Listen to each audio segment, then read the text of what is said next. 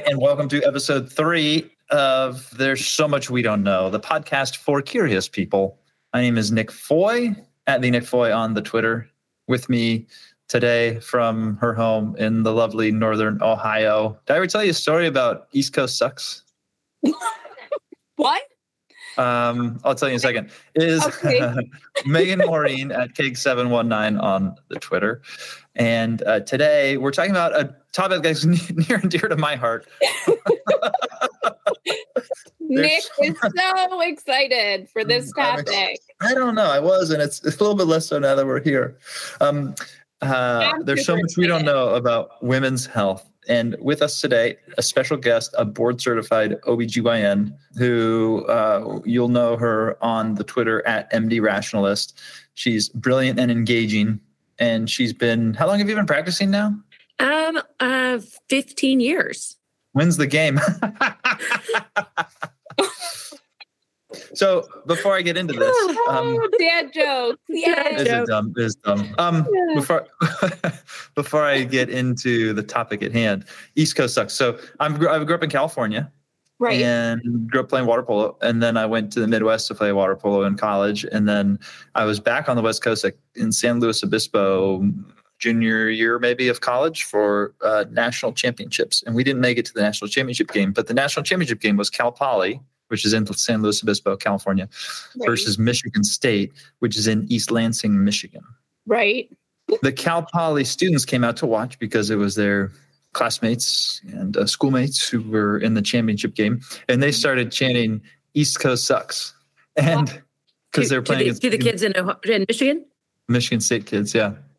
And I said to a couple of them, I said, Michigan's not on the East Coast.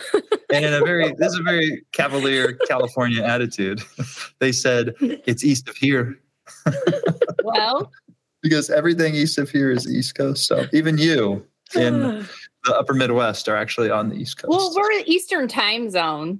Yeah, that's true. Is that right? In Ohio? Yeah. Barely. Yeah. Indiana's all messed up. I didn't know that. Yes. No, we're Eastern time zone. Oh, fabulous. Yeah. Let's just talk about that the whole time. Yeah. We're going to forego the topic at hand. Okay. So I'm going to do probably very little talking, I don't know. I probably talk too much anyway. I'm going to do very little talking today. And we are going to let MD Rationalist and Meghan have a conversation about women's health. Meghan has come up with a whole list of questions. Because I am so excited about this topic. And my mom is like the biggest fan of the podcast, but I hope that she does not listen to this one, because even at my age, married with 3 kids, I do not want my mom to know what I'm about to ask you. Yes. You'd probably be surprised what the seniors ask in the rooms alone. I'm just saying. Do you mean college seniors? I would say the mature adults. Yes, I see. Okay. I don't even know where to begin. There's so much. There's so much. I would like to actually just break off into my own podcast and do like a 10-part series on this. Can I say one thing real quick before you start? I guess. How we got on this topic. So I'm interested. I know a lot of physicians. I have physician friends and clients and everything else. I'm always interested how people got into their specialty, how they decide to choose their specialty. You do your rotation in your med school and your residency or wherever else. And at some point, at what point in your training did you have to choose a specialty? You have to zone in by the spring of your 3rd year, probably. Most people kind of have a vague idea by then, and then you spring of your 3rd year of med school or residency? Med school, okay. Yeah. Okay, so then your residency, you focused on whatever. Right, it was 4 years, of OBGYN, like after med school. Okay, so in your 3rd year at med school, you decided that this was the area that you wanted to focus on. What got you so excited about it? I know what you're going for here. But Nick, why don't you don't know what I'm so excited about it? The answer to this is actually kind of interesting. So, and there's a whole chart I'll have to send you, but different personalities and kind of like big picture, more cerebral. There are different personalities that tend to gravitate towards different specialties. And actually, a lot of people overlap that are interested in OBGYN and also ER and also sometimes urology or ENT, because they're all obviously totally different, parts of the body, but they have a similar kind of. They have a similar. If I go to the ENT, they have a similar flow, which is it's sort of targeted, but has procedures. But you also get to know patients. It's an interesting mix. The biggest divider between ER and OBGYN, because that's actually a really common thing that people struggle with, is that ER is more shift based, like you don't necessarily know what comes next, and then OBGYN, you tend to have patients across a career. And so a lot of it depends on your interest in that. Well, and because Nick, I don't know if you want me to say, Nick thinks that anybody who chooses to do this no. You can say that. Yeah, go ahead and say it. But it's not necessarily what you're about to say. It might not be true, but go ahead.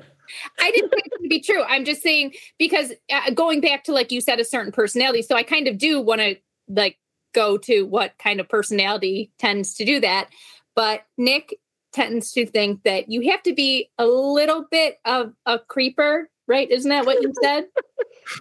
I don't think that MD Rationalist herself is one. I know. I'm not you. But having participated in procedures when my wife had children and been in there and part of the process, I sensed a little bit of creepiness from the male doctors that were involved. And I don't know if that's across the board that 100% of them are, but I think probably 98% are.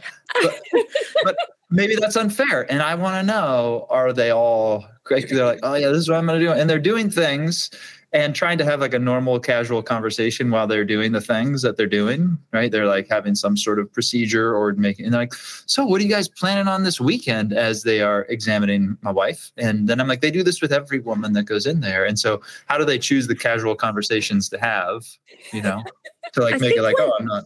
Once it's normalized as part of your job, I mean, it's sort of like hiring a realtor. I mean, it's the same idea. And really, like a realtor's not judging your closets. Your realtor's trying to get you the best price for your house. I mean, same idea. It's looked at. I think realtors largely are focused on. Yeah, they're focused on volume largely, and maybe a lot of it. Same. Yeah.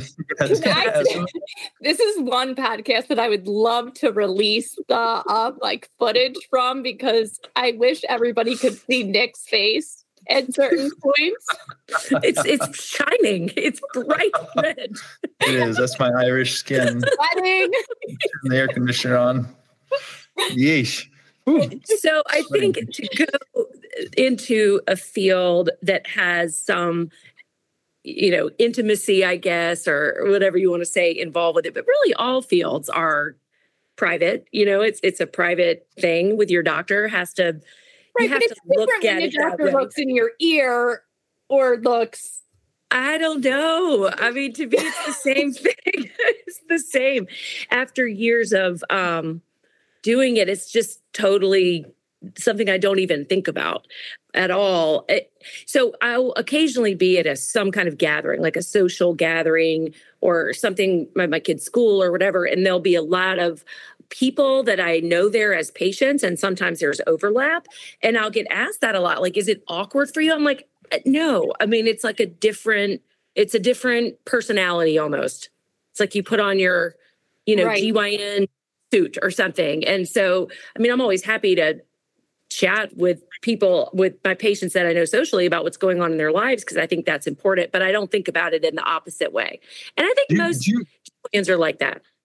Do you remember the Seinfeld episode where you're a Seinfeld person? Is that Mulva? Not Mulva. No, that was another good one too. There's a lot. I was going to say the one, and I can't remember if it was the John Voight character, but they're at a party and the dentist was there, and either Jerry or George, somebody was like, "Hey, will you look at I got a really bad toothache," to the dentist at the party. And then it's like, "Come and see me at the office. Don't do this here at the party." You remember that? Does that ever happen to you? Are people like, "Oh, you're at a party"? Occasionally. I have to show you something.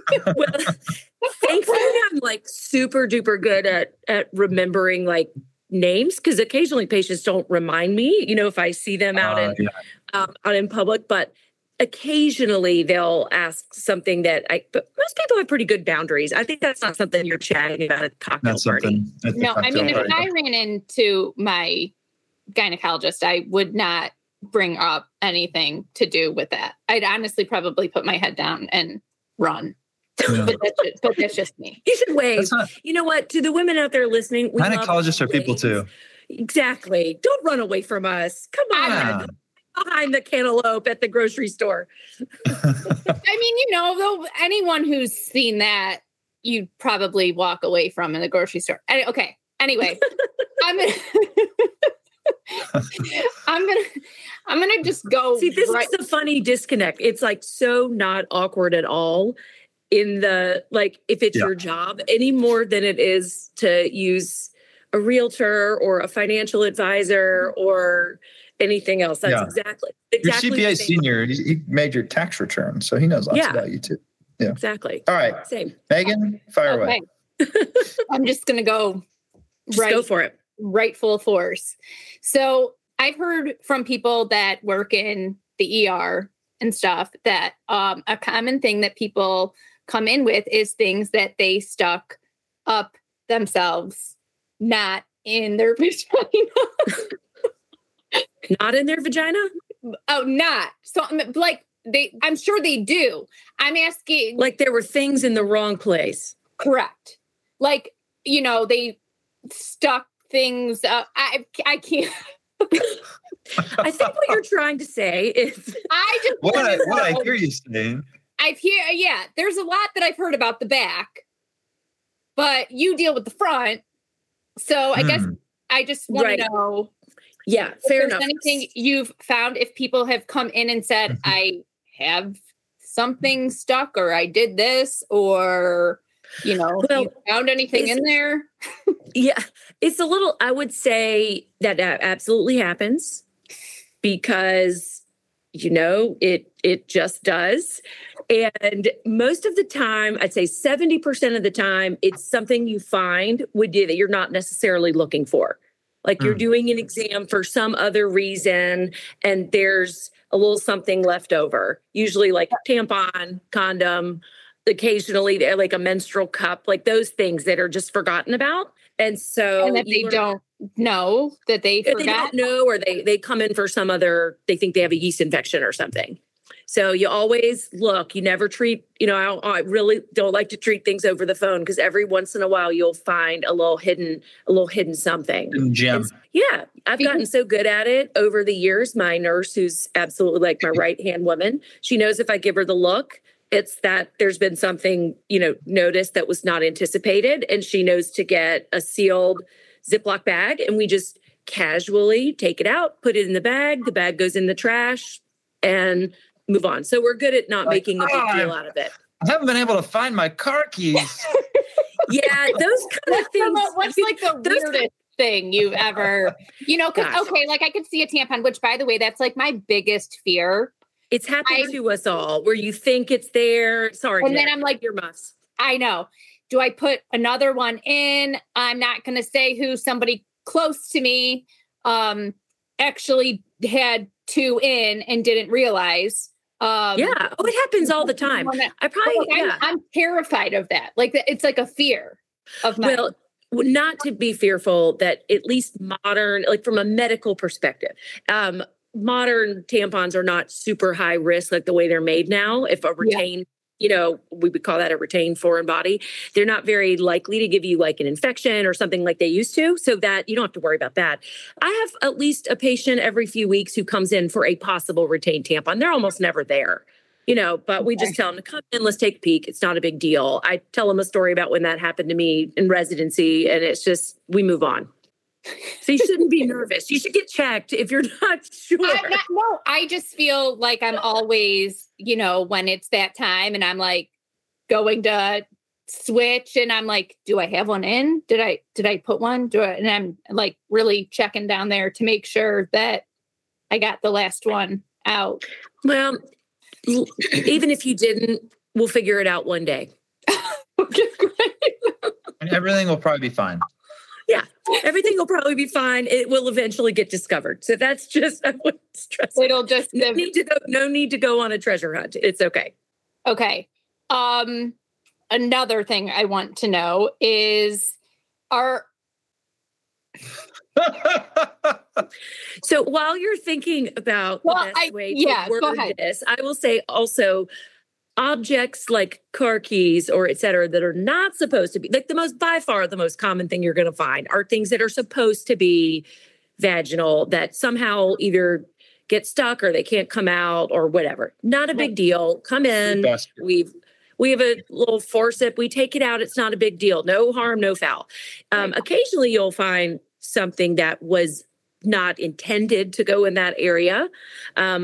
Most of my experiences for that were when I would take ER call as a resident. Mm-hmm. And so sometimes we had a fair amount of like body packers that would come in with the police from the airport, to have somebody, because you have to have medical person like remove bags of heroin and things we would have up there. Sometimes occasionally, you'd get people come in with, I don't know, intentionally put in things that would occasionally have to go to the operating room. Rarely can you give me an example of something?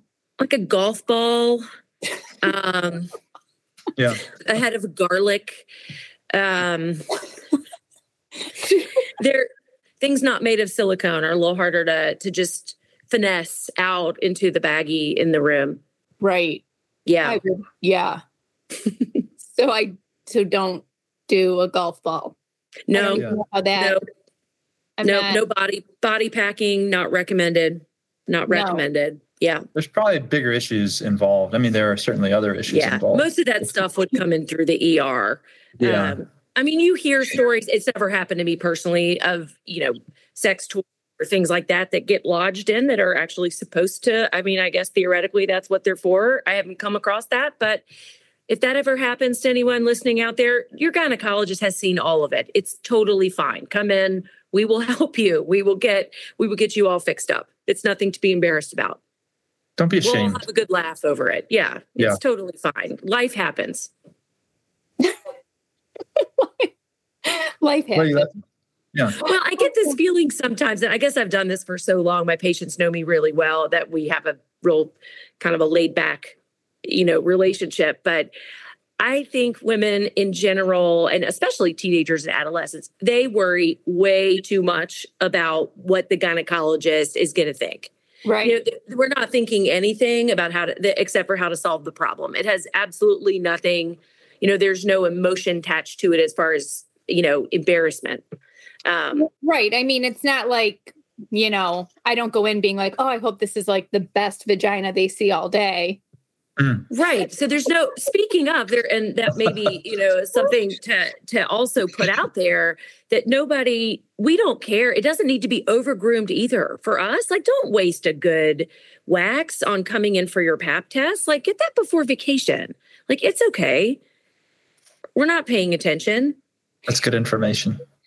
See, Nick, there's so much you didn't know. Nick is like furiously taking notes. Because I was saying, when I've had 3 kids, so spent a lot of times in waiting rooms, and not everybody in there was pregnant, and some people were older, and you'd kind of look around the room and you'd be like, like people have to look at. Yeah, that girl over there. And I'm not trying to be judgmental, but in a way, I'm thinking like, she doesn't look like she showered, or she just came right from the gym. It's a pretty utilitarian type of exam. The vagina can take a joke pretty good. And so can your OBGYN. It's really, you're much better off in this sort of field if you just don't take it so seriously as far as like the personal aspect of it.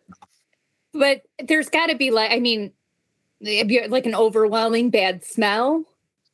Yeah, but I think you get deconditioned over time. You're not going into gynecology if you are a super sensitive soul. Right.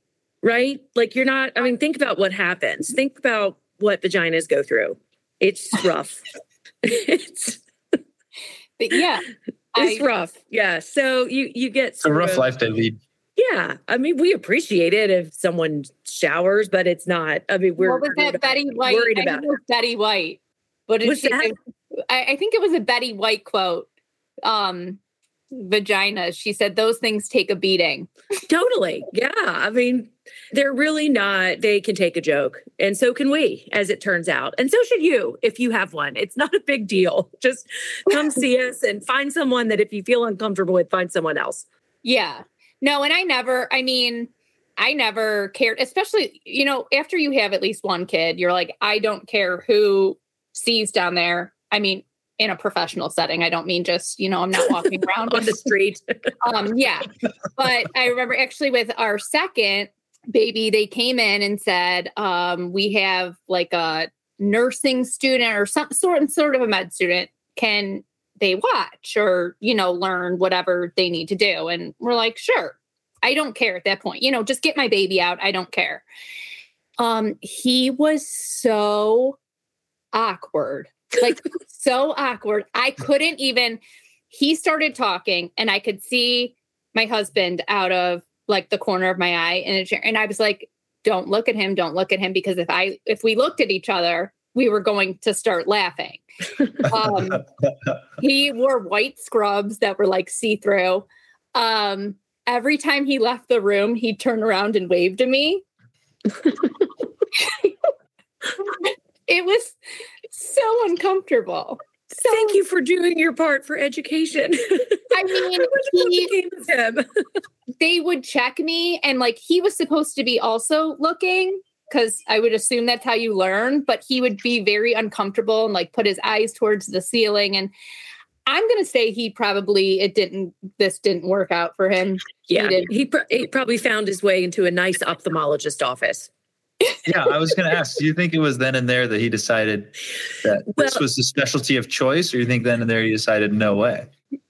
I think, what impact did you have on that, Kiggs? That's the real question. No, it was me. This poor guy that and I was trying to be nice. Cause like I said, at that point, it's a professional setting. Everything's whatever down there and coming out. And like I said, I don't care if somebody wants to learn. I just get my baby out. Yeah. Right now, at this moment, he's probably in a Zoom session with his therapist, Meg, trying to unpack sort all this out. What it is. He remembers something vaguely and he's not quite there. Yeah, he just didn't. He knows there's something in his past, in his medical education that was scarring. And it was able to quite visualize it. He's probably not the only person, honestly, in therapy due to me. So it's fine. Nick, I feel like I'm totally taking over. Do you have anything? Well, that was what I intended. I mean, I don't know what to talk about here. The thing that, and the reason we had first connected, you and I, MD Rationalist, was sort of around COVID policy and conversations around that. And you told me a story about women showing up randomly at your office. And I was wondering if you would indulge our listeners and share this story. Right. What was so interesting, especially about that spring, we're talking like March, April, and I live in an area that had a pretty strict stay-at-home, order, and there was stuff coming down from the powers that be, I guess, about essential this and that. Yeah. Anyways, we were obviously considered an essential business, but we're not taking care of sick patients per se. I mean, it's mostly routine care. So for a while, we tried to sort of move our routine visits until later. I mean, it was kind of a zoo, as you can imagine. But we were open and we remained open and staffed for in-person visits for problems, because you can't do video visits are not a thing with gynecology. I mean, what are you going to do? Ask someone for a selfie stick and take a peek? I mean, it's not going to happen. So my staff, luckily, is all really kind of on the same page. And I thought, we've got a job to do here and we're going to take care of patients and not worry about it. Anyway, so this was very early on. This was late March, early April. We had all of a sudden on the schedule 3 or 4 visits for possible urinary tract infections, and which is the exact right type of patient to come in. That's the sort of thing we need to see you for. And we, my front desk girl was there. We had kind of a bare bones staff, and she's letting them in. And then we're in the back, and it was kind of one after the other. They came around the same time, and one left a urine specimen and then went to the exam room and then the other. And it took us a while to put it all together, but they had all basically broken out of their senior living facility because the only way they were allowed to leave, they were on hard lockdown. Apparently, we put this all together later, was if they had a doctor's appointment. So these were, seniors, they were in their 60s and beyond. And they all, I think, were like texting back and forth. And I do have a couple little pods of patients that come from the senior facilities, and decided that they were going to fake urinary tract infections so that they could come into the office. And it was the first time they had been out in weeks, it sounds like. And Nick, my front desk staff person, was noticing they were looking at the artwork. They were walking around taking a tour of the office. She's like, I wanted to give one like a video, like an audio guide for as if it were a museum. Yeah. So they were all super adorable. And then the best part of when the front desk person realized kind of what was going on is when she overheard one of them trying to bribe the minibus driver to take them through Chick-fil-A. So it was sort of a jailbreak. They weren't having it. They were ready to kind of get back to life. They were not happy to have been closed in. Well, and a lot of them, I just remember even like from my grandmas, their big thing was their hair, once a week. And that was just, I think, more just to talk to somebody, So, the fact that they had that, the gynecologist. We still laugh about it. I still see all of them. Thankfully, all of them have done fine throughout the whole ordeal. But it was definitely one of those moments, because it was pretty early, where you thought, people, there's more to this than this is the highest risk demographic. And they really wanted to come and have socialization and obviously go to Chick-fil-A. That was their primary concern. We were very secondary because we had to write them a note or something to get them back in. What happened overall to your volumes during that time, and what have you seen since then? And what sorts of health things do you see? Well, I wouldn't say voluntarily, but sort of had to decrease normal volume for a while. But being a small practice, we returned to normal operating volume as quickly as we could. Our patients wanted it. I felt really strongly about not getting behind on screenings and missed exams. And we've got a small building. We're not attached to the hospital. So it was very able to spread people out if they wanted to. And just the way the flow, we changed the flow of the in and out to make people a little more comfortable. So I would say we were back to, 75% of our normal capacity, probably by May.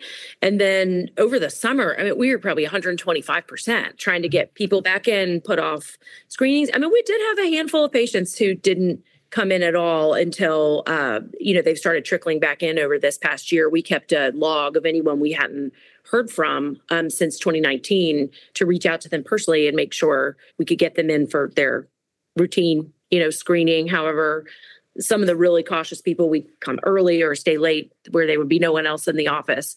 But that was not a huge volume. That was definitely a small percentage. And that's kind of, I wanted to, the one kind of serious thing I wanted to ask you is the guidelines with PAP. I am so confused. It was every year, but then if you had an abnormal one, because I've had abnormal ones in the past, but then I got thrown off schedule because, I had kids, so I was always being checked and all of that. And then it was 3 years. And so what is the actual, how often should you get a PAP? Well, it's a multi-part question, but it's a really good question. And you're not wrong to be confused. They've changed the guidelines several times in the past decade. So in general terms, over age 21, between 20 and 30, you should come in for a PAP. No, provided your normal health otherwise, at least every 3 years. But I do recommend my patients in that age range to come in yearly. A lot of times I'm the only doctor they really have that they see. And so even I think it has been conflated in just the general lexicon that PAP is equivalent to a pelvic exam. And those PAP is a part of a pelvic exam. It's taking cells from the cervix at the time of the exam. So I recommend patients in that age group have an annual review with me yearly, and then we make a decision on the PAP based on their history. Okay. And then over 30, that group also, depending on the individual, can come in every 3. The 5-year mark has been challenging for in several different groups I'm in with practicing OBGYNs. That's a challenging guideline to figure out how to use if you're in actual clinical practice, because it makes sense for the lowest risk people, but sometimes if you say come in every X number of years for a pap smear, you won't hear from the patient for 3 to 5 years. Right. And there are other things that we cover at the exam. And I think the important takeaway point is that the guidelines are population based, and your individual screening will be dependent on your personal history. And so there's some flexibility in there. And I think in general, probably having a PAP more frequently than less is a good idea for most women. If no other reason, it brings you in and has you thinking about other women's health, pieces of the puzzle. So the PAP really becomes a less and less important part of the exam as patients get older in most cases, but the actual interaction with your doctor becomes more important, I think. Between 45 and 55, the PAPs are one thing, but the hormone changes and all that become a lot intense, and nothing is harder for me than when I haven't seen someone before, that I haven't seen them for 3 to 5 years, and they've had this massive change in their menopause status, but they hadn't thought about coming in because they didn't need the quote PAP. And, when in doubt, go in and the doctor can decide whether or not you actually need the screening test. Does that make sense? Is that boil it down a little bit? Yeah, no. I mean, I do, because I'm confused. And then, like I said, when you're having like kids, and then you're really thrown off because you feel like you're there, every other day. All the time, right? And so I, just kind of wanted to clarify that. But also kind of separate is, they tell you as women to, do a breast exam. Is there anything that women should be checking or looking for down there? Well, I think it's a good down yonder. So a lot of that's a great point. So that is also part of when you come in to quote, get your pelvic exam and pap smear. That's what we're trained to look at, the skin, the, area around, because most dermatologists do not check. I mean, there are some that do sometimes, but and even if things are benign or whatever, we could say, hey, you've got a little ingrown hair here or this or that. So that is part of a general screening exam once a year. But I just tell my patients, I'm like, don't overthink it, but, take note of the skin, or if you notice any changes in the hairline, then let us know. We can take a look at it. Most of the time, it's nothing to worry about, but there's not like a self exam that's recommended per se. Yeah. Because most things tend to be symptomatic, something you would notice. Okay. Do you act as like a general practitioner for women, or do women have a doctor and you? Like a typical general practice? This may vary somewhat regionally and somewhat with how rural or urban the practice is. But generally speaking, most OBGYNs will be kind of a primary care for at least women up until their 40s. Or at least I do. If there are other medical problems, of course, we link in our subspecialists or internists. But after 40, my personal preference is for my patients to have an internist or a family doctor that they at least are assigned to, because you're just more likely to need more specialty screening. I mean, I'm not trained, for example, to manage people's cholesterol at this age. And so it's good to have another doctor, but you may only need to see them every so often. Is that good answer? I don't know if that is helpful. Yeah. But there are places that are more rural that OBGYN is more like, a family doctor for lifelong. But that is definitely, I would say, the exception. Okay, I'm going to totally switch topic. Yes. From the serious. I can't wait. From the I had to throw like one or two serious questions in there. Okay. I have heard something about pineapple. Eating pineapple. Originally they said for guys I'm trying to figure out how to word this. Yes, you're talking to a GYN. Throw it in. I know, but I need to like block Nick's face. Okay, here, let me turn my camera off so you can't see my face. Let me make sure I'm clear. So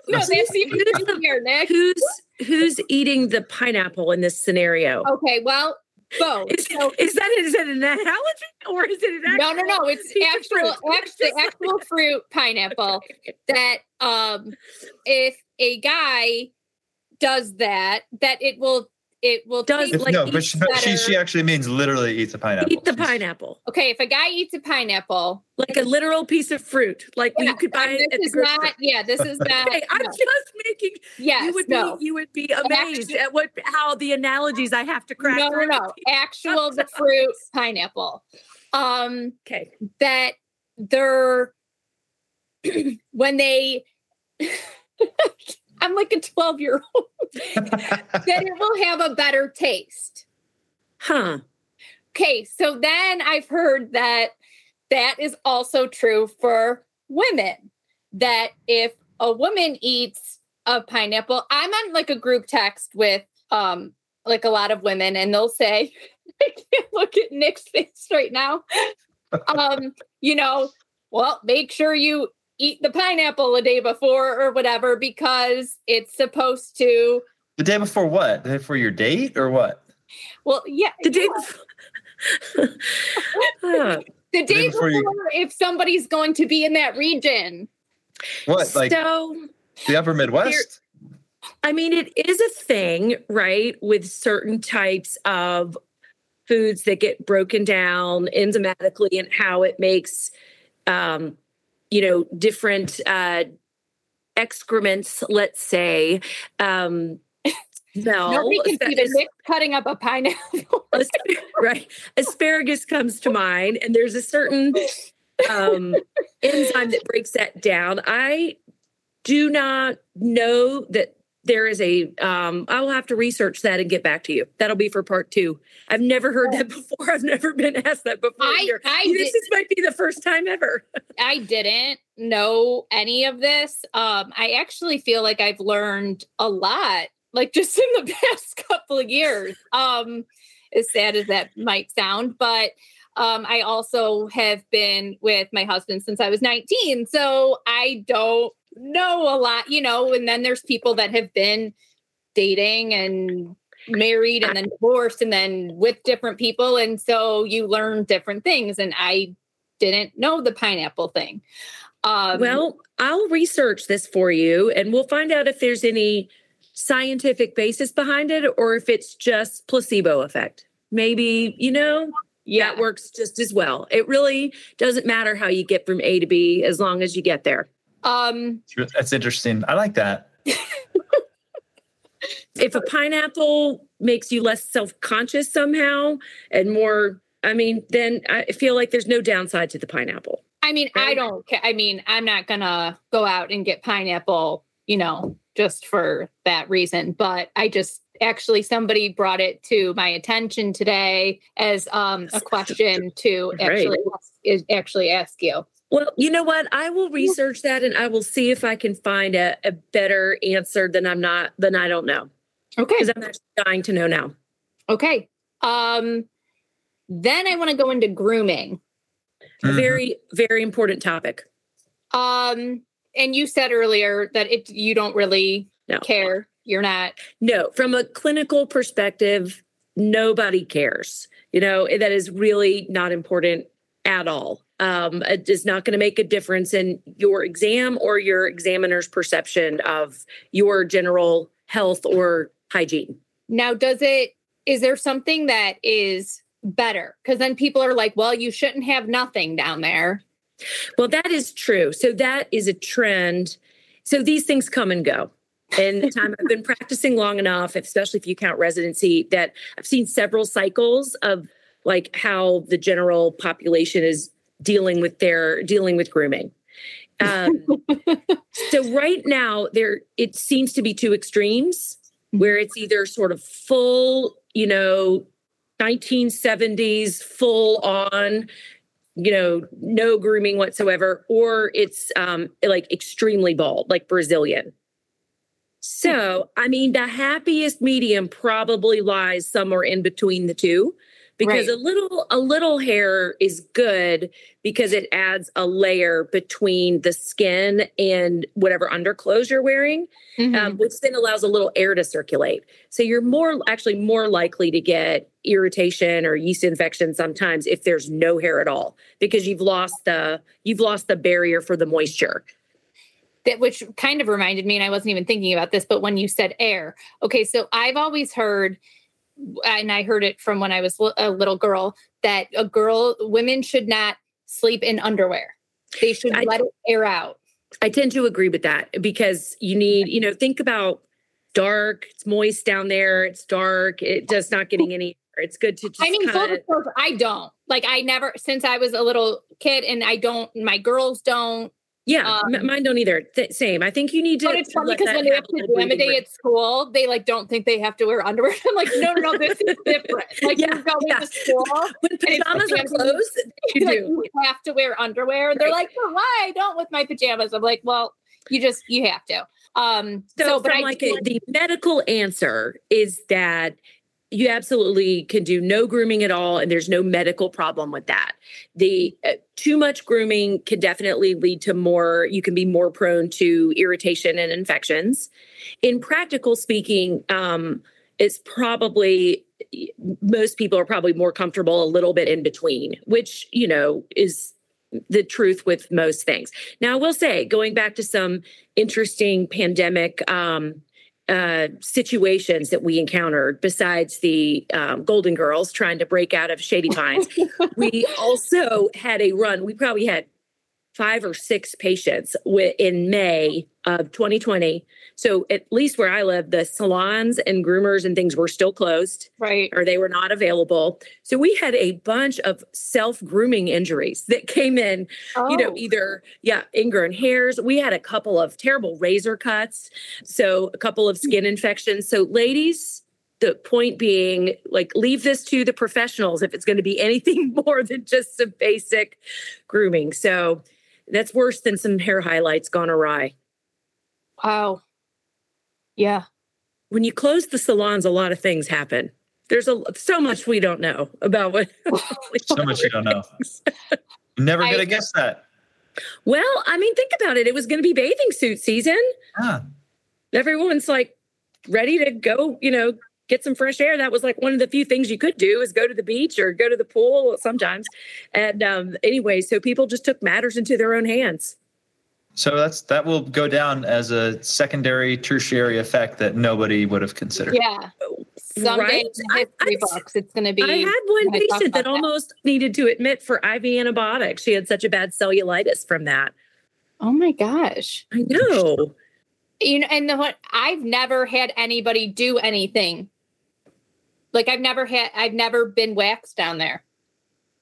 Ever. I don't think you're missing out. Nick's face is total disgust right now. I just wanted to end. That's not disgust. I think I'm glad you girls are talking about this. Nick. So wait, one last public service announcement. Whatever you're going to do, if you're we're going to remove hair, doing it consistently is key. Right? If you're going to shave, you need to use the best quality razor and do it frequently, almost like a man would shave his face. The skin's sensitive. You can't just go in there with some cheapo old razor, and see what happens. And same with waxing. It's really going to be easier on your skin if it's regular. Same with laser hair removal. Trimming is probably the one thing that doesn't, it's not going to be sensitive. But I just say, if you're going to remove hair, do it in a consistent pattern and you'll have less irritation. There you go. See, it's probably the same as, beard maintenance, I would imagine. I don't know. I'm same idea. Legitimately out of shave gel right now. And so my face is a little bit furrier than normal. My wife doesn't appreciate it. She doesn't like to kiss me when it's a scratch. I like a little bit of hair on guy, like a little bit, but I'm not. She's got a very sensitive face. Okay. But I'm not going to say. And after today, we probably will never talk again either. So it's fine. Nick, any other questions that you are dying to know? No, I mean, for me, I feel like she's done an amazing public service by informing our listening public, having a conversation about all these issues. But you're the one who sort of polled the appropriate audience to make sure that the questions that were being asked were because I think top of mind. I mean, people go overboard. Like when they're going to the gynecologist, like I have to make sure, that everything's okay down there. And you're saying it really doesn't. Yeah, that's the message to get across. Is that is definitely a barrier for some women to come in, is they're worried about how they look, or if it's going to be embarrassing, or what the doctor's going to think of them, or that they might have to have an exam, or they may not know the difference between a pap smear or whatever. And that's one of my tenets of practice is to just demystify, all of this stuff. There's nothing we haven't seen before. I mean, gynecologists are people too. We have to be on the other side of the stirrup. So I certainly sympathize with the feeling about being anxious about your own appointment, but hopefully this helps. And I don't think I'm unique in the way GYNs view their patient care. It tends to be a very laid back. I mean, you really can't survive in that sort of field where you're dealing with a lot of intimate issues, kind of embarrassing things. I mean, we laugh our butts off in my office all the time because it's a funny thing, it really is. And so finding someone that you're comfortable with is one of the most important things you can do. And then just go and be real and don't make it into a science project. We're not looking at it that way. And you should say too, always be honest about, because I know they always ask, like, have you had, any new partners or anything like that? Like always be honest, not embarrassed, say, what you need to say, because that's important, right? Right. Very important. And most offices probably have either an online or paper form you can print out before and just write things down. So it's not hopefully too much of it doesn't feel like an interrogation session. Yeah. But I've had plenty of patients that haven't really opened up to me for a while, and that's fine too. A good doctor will see you frequently enough and just meet you where you are. And that is okay. If you've never been before, I've had patients that have never come in before when they're 40 years old. And they've been really worried about it. And we're not going to try to go all in and do a full, exam on the first visit. Just meet people where they are. Are there common themes, things that you tell a good majority or perhaps plurality of women that you say, women are broadly, it would be better if women did this differently health-wise? That's a great question. So since I just do gynecology now, I tend to see a lot of adolescents and, college student age, 20-year-olds, and then a lot of moms, that are done having kids. And both of those demographics are so similar in a lot of ways. It's a high pressure time. You're not actively focusing maybe on having a family, but it's still there in the mix. And I think one of the most important things for health in general is managing your stress and making sure you're prioritizing sleep. And obviously diet and exercise in general is important, but more prioritizing your own care, putting yourself higher on the to-do list than most women are naturally inclined to do. Stress is a huge thing. And when you're running around looking after everybody else all the time, then that leaves less in your fuel tank for your body to run better. And I think we forget that we are mammals, like the tigers at the zoo. I mean, we're not any more different from a metabolic standpoint, and getting that stress under control, prioritizing sleep. Women's default is to think, oh, this is selfish of me to go to bed early when I'm tired rather than volunteer at the PTA meeting or something. But my argument would be that you have to really look at those demands on your time and see what the return on investment really is. And it's okay to set boundaries. Boundaries is not the same as being selfish. Right. What sorts of changes in the dynamics of what it means right now to be a teenager are you seeing compared to the different pressures that they have? Or is it kind of all the same and it's just I laugh that perimenopausal kind of women getting towards menopause and teenagers are both kind of the islands of misfit toys. Like it's just a challenging time hormonally, and there's a lot of weird pressures. I mean, and things are not on totally stable ground for different reasons, perhaps, but at least for women, girls, it's a really similar chemistry.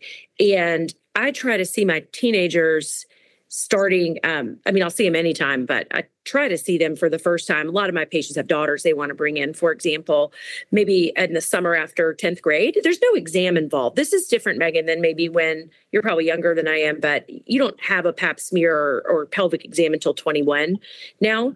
But just to slowly establish that relationship, we talk, it's more education than anything. And I find if you give young women the confident tools with good information in a non-judgmental way, then I think they make better decisions. The more information that you give them and the more that you give them agency over that. Now, I know you said, so wait, no pelvic exam before 21? If there's a problem, sure. Like it's fair game at any time, but routine screening pelvic exams are not until 21. Now, I always heard once you're sexually active. So if you're a 16-year-old, no. Not anymore. That was the prior guideline, but that changed maybe 10 years ago officially. Okay. Now, there are young women that need pelvic exams, but that I would say just the general screening. However, if there's a really good gynecologist, especially that focuses in adolescence or that does a lot of younger women, it's a great thing to have gone before you're 21. You can really learn so much and feel so much more comfortable in that next phase, having normalized that experience. Right. I just didn't know if it was, this you said. Yeah.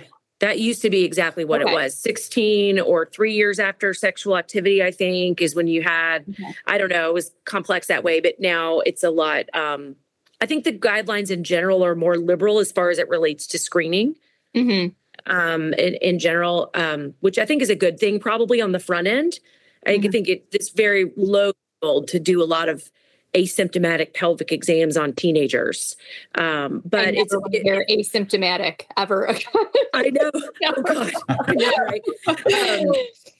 I know it like triggers me now to talk to people about HPV. I'm like, it's a PCR test. Gives me anxiety. So anyways, if they're moms of teenagers, it's great. If you have a gynecologist you like, it's great to establish the relationship over time. It also, Nick, kind of to your point, what I think is really different is I'm probably older than both of you, but there's a little bit less natural, this is on average, natural ability to feel comfortable interacting with adults in person, like in that sort of a doctor-patient relationship for teenagers now than it was, because there's so much more texting and emailing, and they rarely pick up the phone and call anybody. And medical care is one of those in-person type experiences, or it should be.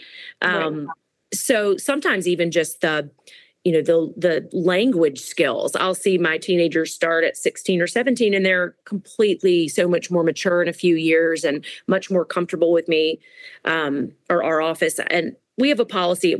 It's not a hard and fast policy, but we like our high school graduates to start making their own appointments, not their moms. Not that the mom can't make the appointment. It's more of the process to get a little more tools that I just don't think they have quite as much baked into the cake as we did growing up. Right. Well, it's funny you say that because my nieces, and they'll kill me, they're older now. The one's actually turns 20 this weekend. But when she first got her period, and it's just her and her sister are so different. My one niece will tell my sister everything. And the oldest one was like, texted her from upstairs and was like, I got my period. I don't want to talk about it. And so she was like, okay, my sister always made sure she had Supplies. The supplies. She'd go in her bathroom, make sure. And she was just like, I don't want to talk about it. And my other niece, when she got hers, I'm sure my nieces aren't going to listen to this anyway, but they're probably like, oh my God, Aunt Meghan, I can't believe you're doing this. But it's funny that you say that about the texting because, when I got my period, like I had to come home and tell my mom. I remember I got to find the school nurse or something. I found the school nurse. And then I remember coming home and I think I waited until like 10 o'clock at night to finally tell my mom. I got home at like 2:30 and I was just like building up the courage. It's so ridiculous when you think about it now because it's like, okay, it's your period. Like, right. My period. And also, it's funny. I don't know if it's because of like my age that I'm getting a little bit older or if my hormones are changing or if I've always been a complete psycho a week before my period. But is there a reason for that? Because like I literally am psychotic a week before my period. Yeah. Like there's a day and then my Apple Watch will go health notification. Your upcoming period is due within 7 days. And I'm like, thank God. I'm not a psycho. Yeah, that's totally that's a normal characteristic of being on one of the islands of misfit toys. So I'm getting towards the island of misfit. Which island? Are there multiple islands or just those two? The years kind of after your first period and around your first period, and then the years around your last period. So in the middle of those is that happening earlier? I've heard that for girls and women, both of those things are happening earlier. I think getting their period earlier, the age of first period is like on average is maybe very subtly earlier. Okay. It still seems like it's 7th grade. It's just, that's always been 7th grade. I feel like that is the median that I see anyways. And then the average age for menopause, meaning last period, is about 50 and a half to 51. But the lead up to the last period is really the more important time because it's more volatile. How long can you be in, how long can you be in that or, the perimenopause? It just seems like, especially after I had kids and maybe it's just the stress of COVID and I just became crazier. I don't know. But it just seems like I literally know I'm like just a completely different person for a day and it never fails. And then I get a notification that's like, your period's due in a week. And I'm like, oh, okay, makes sense. So do you want the long scientific answer? Because there's real like science behind this. And with my patients, I will check labs and like map this out with them because it's really helpful, I think, to see it on paper. Mm-hmm. So for the majority of your reproductive life, you spend about 20, 25 years in peak reproductive sort of efficiency. Let's say those are the years where everything's firing on all cylinders. And it's a complex interaction of hormones that causes this is not the case on birth control. We're talking off birth control, but complex signal mechanism that builds the lining. And then if ovulation is not fertilized, sheds the lining. So it's a very rhythmic pattern of building the lining and shedding the lining. Fertilize the lawn, mow the grass, and there's some twists and turns. But for the most part, it's pretty clockwork. Mm-hmm. And so there's real science behind the hormone changes that lead to that irritable, that's a good adjective, feeling right before much nicer then. Yeah. So the longer answer about why hormones shift and you feel your mood change before your cycle, it's a real thing. So it's important for Nick to know. There's real biochemistry behind this. It's not just, that Natalie went psycho. So it doesn't happen in my household. She's very consistent, but go ahead. Oh, she's getting there. She'll get on the island soon enough. Why am I on the island already? Or why am I getting closer to the island? This is different between different people. I mean, I can't help. I don't make the rules about how long it takes your appliance to burn out. Not my. I was 12 when I got it, and I'm 37 now because you said 25 years. So does that not really matter? late 30s to early 40s, I would say the majority of women will have enough changes in their hormone pattern that they can notice some subtle differences. Mm-hmm. They're not usually necessarily impacted to the point that they're coming in to see me and are like, what is going on? Right. But if they think about it, they're like, I do think that my PMS is more intense. And then, you made a great point before. Doesn't happen on, in a vacuum. I mean, you also do have young kids and aging parents. I mean, you've got a lot, late 30s and early 40s, even though the hormone changes aren't maybe in full swing yet, you do have a lot of demands. So that definitely adds to it. You're super harassed for time. Does that make sense? Yeah. So I think some of it's environment and some of it's biology.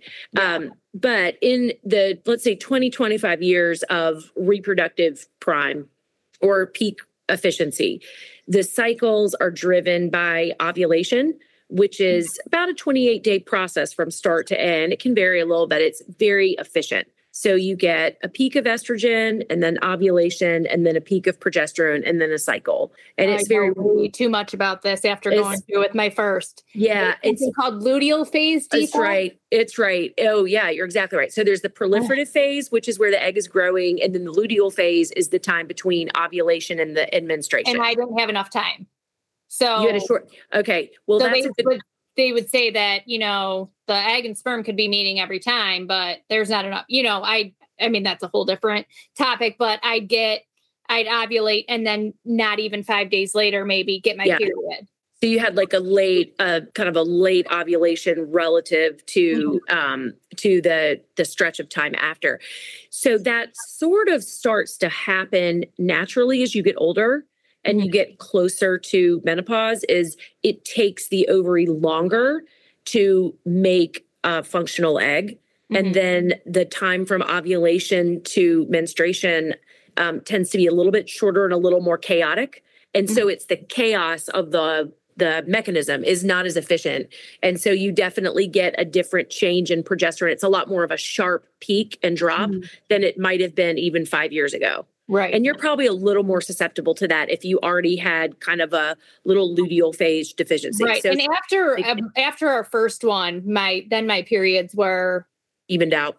They're totally, normal, never needed anything again for the other two to have them. My cycles were completely back to normal, but that was, I mean, you have to remember, like, the average woman in 1900 had like 40 periods in a lifespan.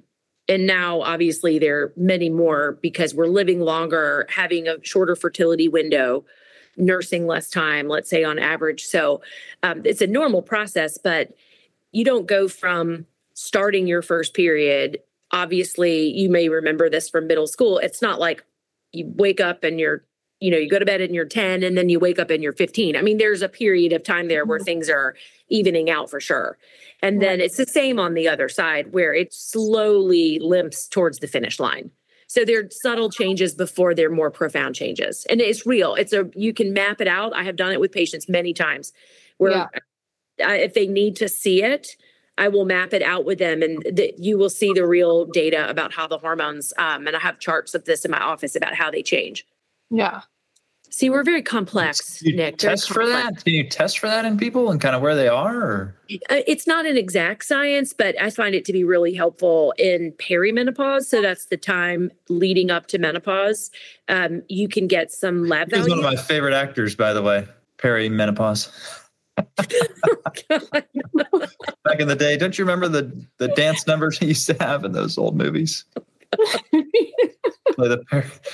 He was super irritable, is what they say. Behind the scenes, he was like a real bear to work with. That's right. Sorry. Go ahead. So, yeah, you can get an idea. It's not perfect, but it's not a crystal ball, but how much juice is left in the ovary. And then there are different characteristic features of the hormone imbalances at different levels. Yeah. I mean, I'm ready. They can take all my juice. Like, I'm done. So you head towards retirement, but it's a slow goodbye. It's a slow goodbye. Yeah, I know. I would like it to just be like, okay, I'm done having kids. Bye. I mean, that would be better, right? If you just had a magic wand and you just activated the system the few times you might want to use it, and then the whole thing like disappeared. It would be so much better, but it doesn't work. Yeah. Are they working? Can Elon Musk do something there? Perhaps? I mean, right? That would be fantastic. It would save, except for I'd be out of a job. Yeah, that's true. No, but you could be the one that activates the switch, and all of a sudden, maybe so. You know that everything that kind of works in reverse of the way you have that to go. did. Yeah. All right. Last question. Well, do you have another? I have one last question unrelated to any of this that I'm going to ask every one of our guests. Oh, unless you have anything else you want to ask. I think I've gotten my questions. All right. This was just the beginning, I feel like, of Meghan's questions. I know. We're gonna talk separately later. All right. Here's your question. And I'm going to ask this of everybody. I didn't ask this of our first guest. I did of our second guest, and now I will ask you. Okay. Are you familiar with masterclass? Yeah. You know, these classes, and you go and you learn how to do. Yeah. I've never done one, but I'm familiar with the concept. Yeah. Steph Curry teaches basketball, and Elton John teaches songwriting, although he didn't write the lyrics to his songs. I don't know who teaches songwriting. Anyway, if you could be the world's foremost expert at anything other than your profession, your current field, like you can't say, oh, I want to teach the master class on how to be a gynecologist or an OB, or I don't know what the difference is still. What about matching fruit to body parts? That would be, you mean like a banana? Or a papaya? I'm just saying, we went there on this podcast, so now I'm thinking about it. Well, I don't know if you could teach a whole master class on just that.